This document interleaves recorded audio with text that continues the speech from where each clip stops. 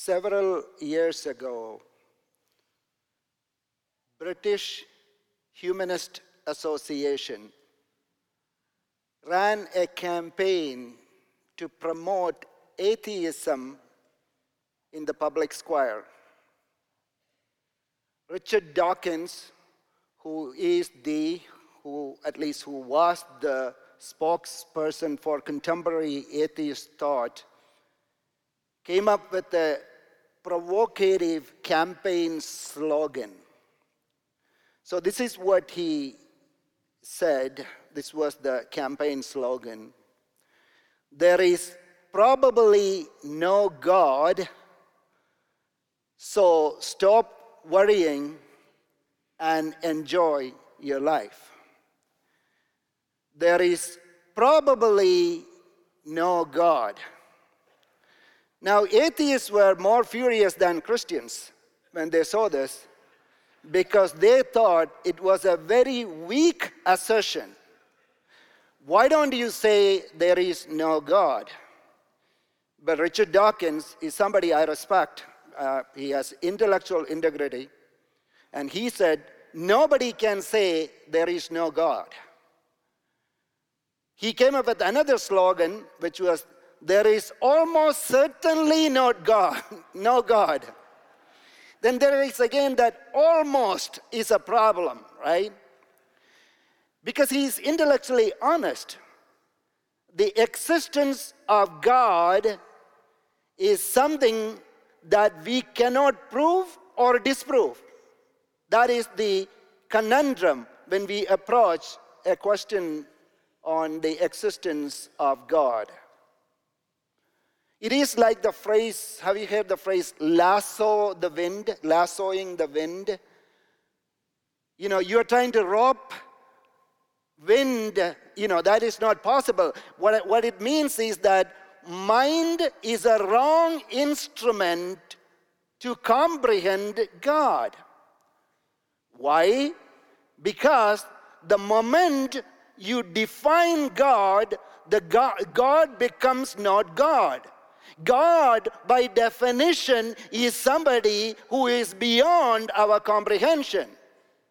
So the moment we understand God, the moment we fit God within our confines of a definition, God will become like some of us, which really means he is not God anymore. So there is an intellectual, there is that quandary when we approach a question like the proving the existence of God.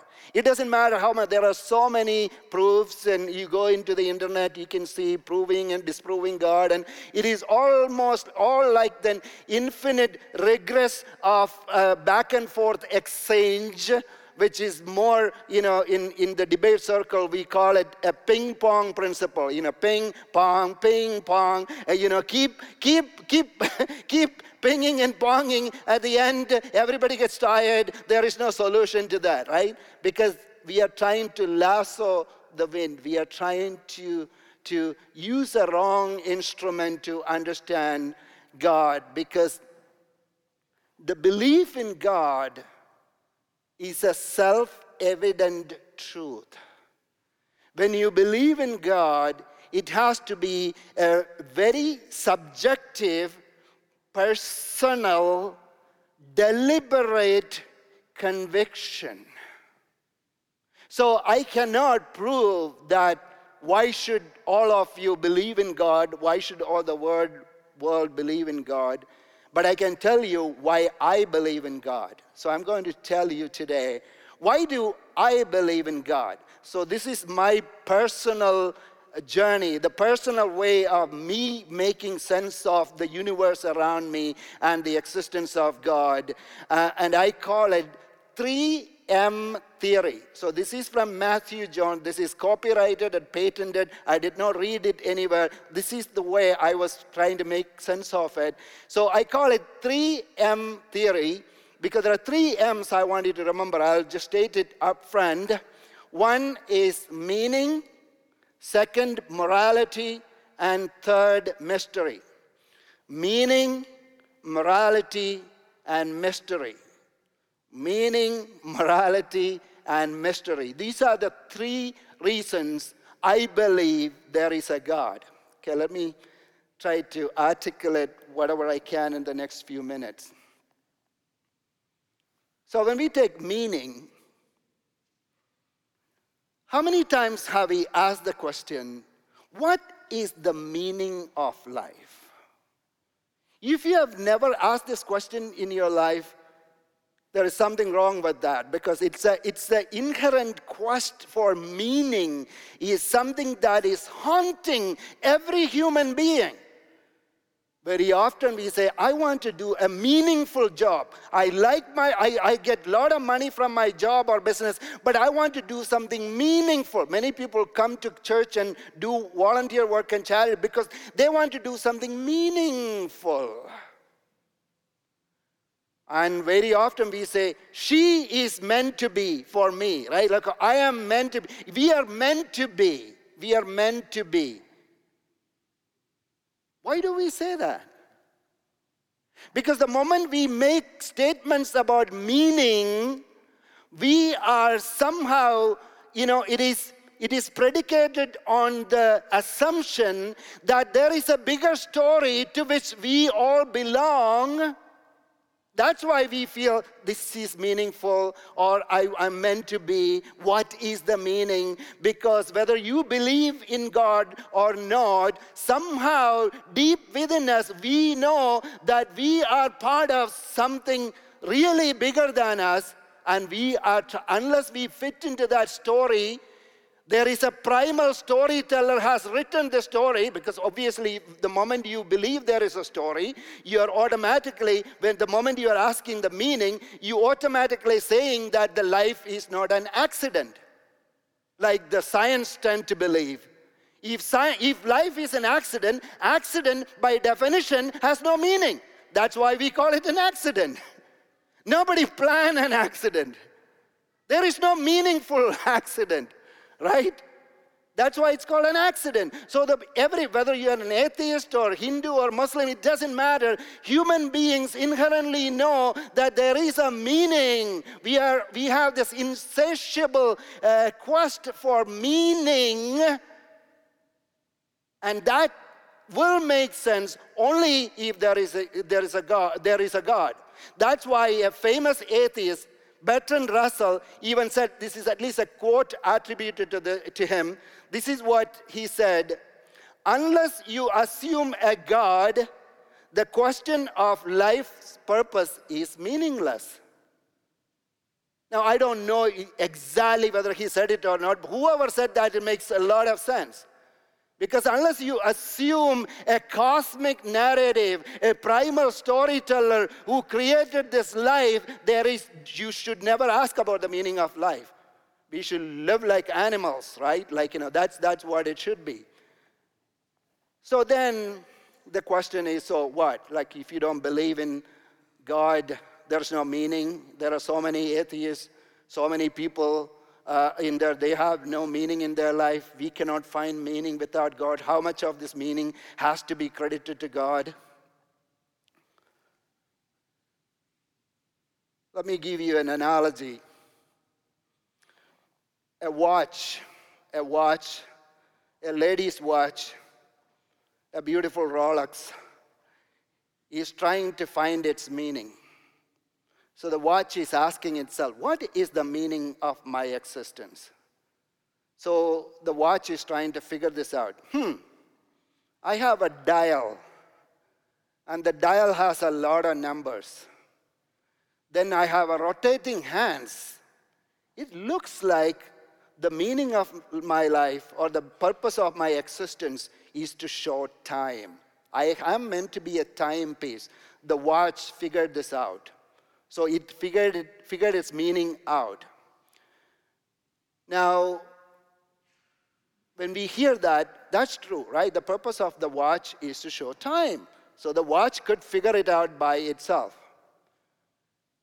Now, let me tell you, this watch was given to this lady as a Valentine's Day gift from her husband. Now, this lady has multiple watches. This lady has a cell phone. She even rarely looks at the watch. There are clock towers around. There is, alarm clock in the microwave oven. She hardly looks at this watch to know time. What the existence of that watch came about not to show time. It was because her husband thought, when he looked at that Rolex watch, he thought the beauty and the elegance of this watch represented the beauty and the elegance of his wife. So it was an expression of his love. That's what the purpose of that watch, which means that there was a bigger purpose for which that watch existed. It was not just the showing time, which is functional meaning. But that was not the purpose of that watch at all, because there are so many other watches. That specific watch is meant to be on her hand all the time to remind her of her husband. That was the meaning of that watch. Now, that is something that watch can never, ever figure it out, because that meaning comes from the realm outside the realm of the watch. The watch cannot figure that out. So this is what is happening in our society. The science tells us the meaning of life, and the science can be right to an extent, because the science is a very good thing. The science helps us to figure out the functional meaning, which really means the science can tell us how we exist, but it cannot tell us why we exist. Even now, the science has answered bigger questions. Here at JPL, we are sending, rocket to Mars and all that. Even now, a little girl asks her daddy, Daddy, why are we here on earth for? We still don't have answer. With all our PhDs, we still cannot answer the question, because she is not asking the functional meaning. She is asking the existential meaning. Without the existential meaning, we will commit suicide. Many people who commit suicide are not committing suicide because they have serious other crises. There are a lot of people, especially in a city like Los Angeles, where people have everything. People are committing suicide because after winning all this acclaim, money, cars, and awards, and they still don't find the existential meaning that attribute a certain kind of suffering they cannot tolerate, because they don't realize that meaning has to come from outside them. It doesn't matter how much they are trying to figure it out. They can still figure out the functional meaning, but not the existential meaning. That doesn't come from the watch, that comes from the husband who gave the watch. So without that transcendent entity, we will never figure out the essential meaning. This is one of the reasons I believe there has to be a God. The second one is morality. Now, there is this question people always ask: can we be good without God? Can we be good without God? The answer is yes, yes. Most of the good people I've seen are atheists, to be honest with you. They are good people. Most of them are. But here is the problem, though. When you are a good person, a moral person, and if you don't believe in God, there is a logical quandary. Let me give you an example. Suppose, hypothetically speaking, suppose there is a crime that I can commit, and I'm guaranteed that it will never be found out. Suppose I can cheat you like $3 million, right? I can cheat you, and nobody will figure that out. I can cheat that out. It's guaranteed. In a hypothetical scenario where I can commit a crime and I will never be caught. Will I do that? No, I will not do that. Will an atheist do that? Will my atheist friend do that? No, he will not do that. Why? Because he said, I'm a moral person. I want to be a moral person. Good for you, very good for you. But here is the problem, though. When you made that moral decision and you don't believe that nothing exists outside your material realm, you are actually becoming irrational. When you're trying to be moral, you are actually becoming irrational. If from a materialist perspective, if you have a chance to cheat someone out of $3 million and you will not find out, you did not do that, no, good for you. You're a moral person, but you are completely irrational. Because there is nothing outside, right? All these feelings or all this conscience what we have is all a part of evolutionary instincts. It's a byproduct of evolution. It's some chemical reactions in your brain, right? Who cares? Who cares? You will never be caught, I'm telling you, but you should cheat that person. That's a rational thing to do. No, that is an issue. And I'm not saying that you cannot be good without God, but when you act good, becoming good without God, you're also becoming irrational. So there's a mutually, the morality and rationality most time can become mutually exclusive. When you become moral, you may not become rational. When you become rational, in this case, the rational thing to do is cheat that person. That's the rational thing to do. If you have a materialistic worldview, that I mean, right? Do you get that? So this is the conundrum. Nobody has answered this question. Nobody can.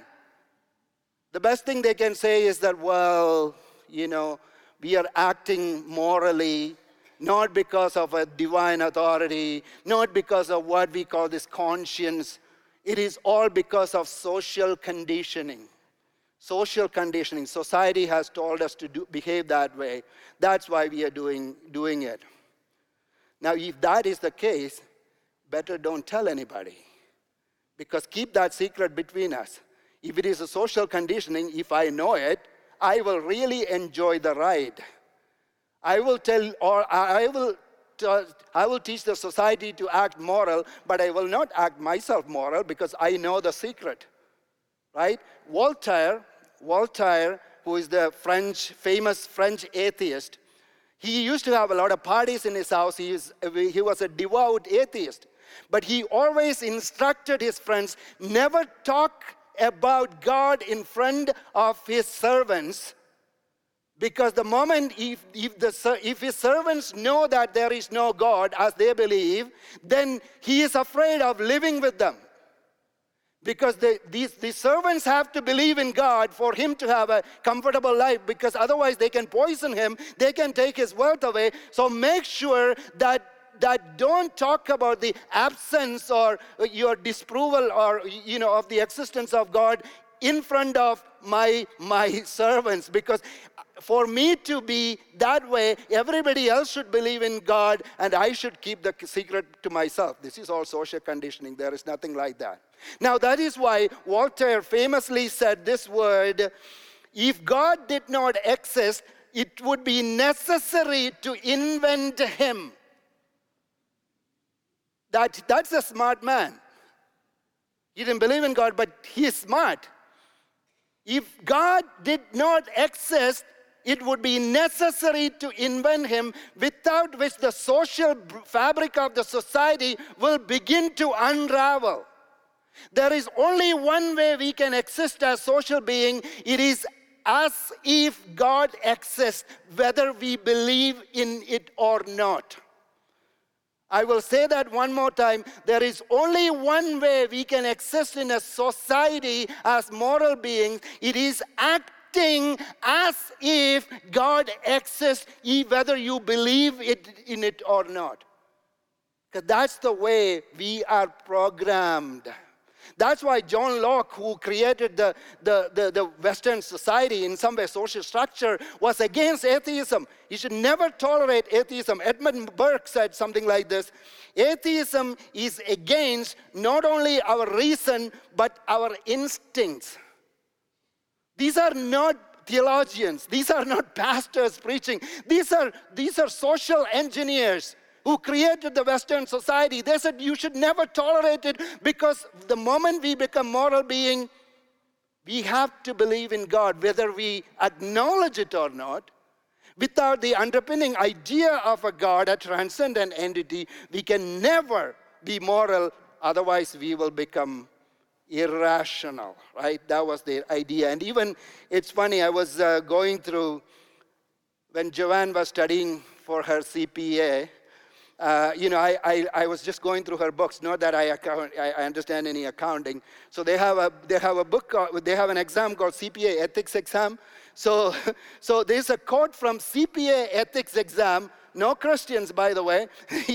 So this is a quote. It says, even if you are not religious, you have to believe that for your life to account for something, it has to represent more than the accumulation of material things or the transient value of improved quarterly reports. Accountants can be boring, but they can be well, not all the accountants are boring. Some of them are very exciting. One in particular. But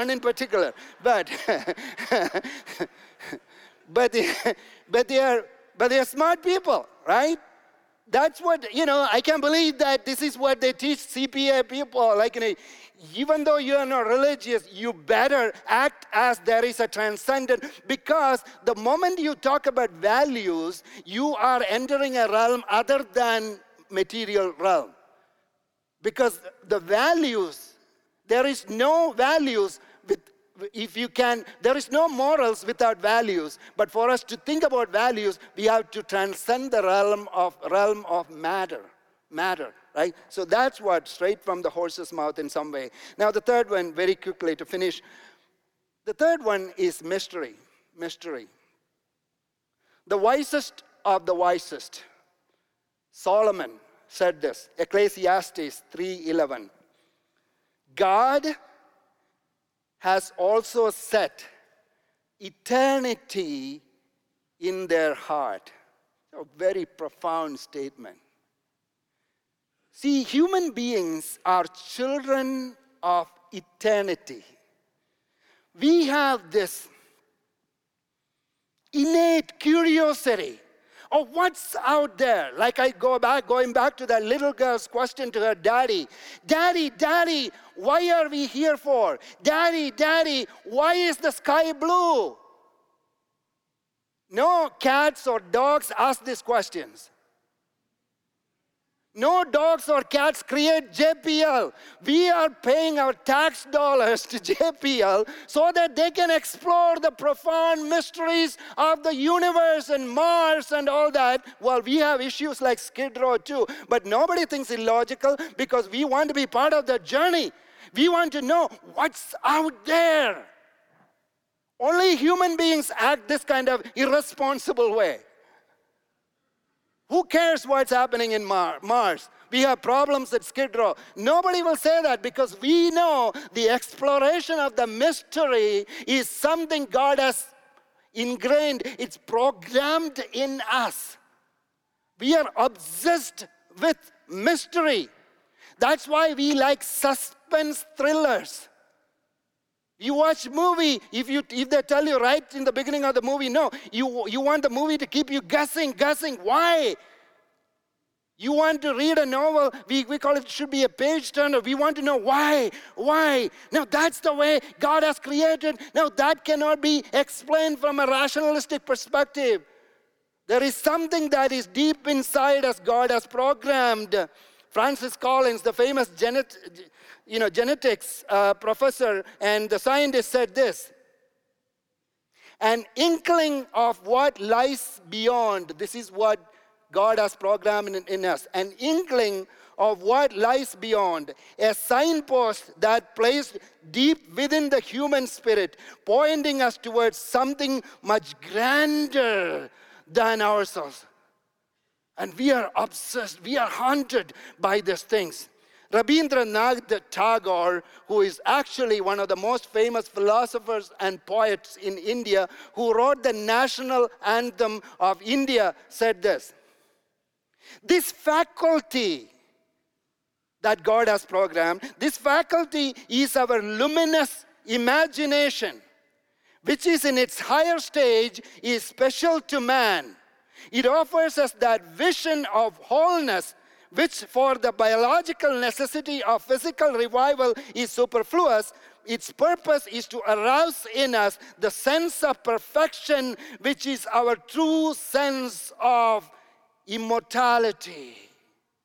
Man, there is this luminous imagination God has put us inside. Whether you believe in God or not, whether you acknowledge His existence or not, you are haunted by Him. He has already trapped you. He has already trapped you with this inkling, like Francis called it, the inkling of what is beyond. That is why we look at this beauty of nature. You look at a sunrise or you look at a sunset and look at the starry, look at the dancing planets above us. Or looking at the complexity of DNA, we wonder what's out there. You see mystery and you want to explore that. So, the existence of God is not a problem to be solved. It is a mystery to be explored. I'll say that one more time. The existence of God is not a problem to be solved with our mind and the scientific rationale, but it is a mystery to be explored with our faculty of intuition and faith and prayer. Now that is why I believe in God. And I have this inherent quest for meaning in my life. I have this innate moral nature in me. And I have this insatiable craving for mystery. So I am the best proof for the existence of God. I am. I can look at myself and this 3 M's that is bothering me. And that is what point me towards God. I'm going to ask us to stand for the reading of the word. Don't worry, sermon ended.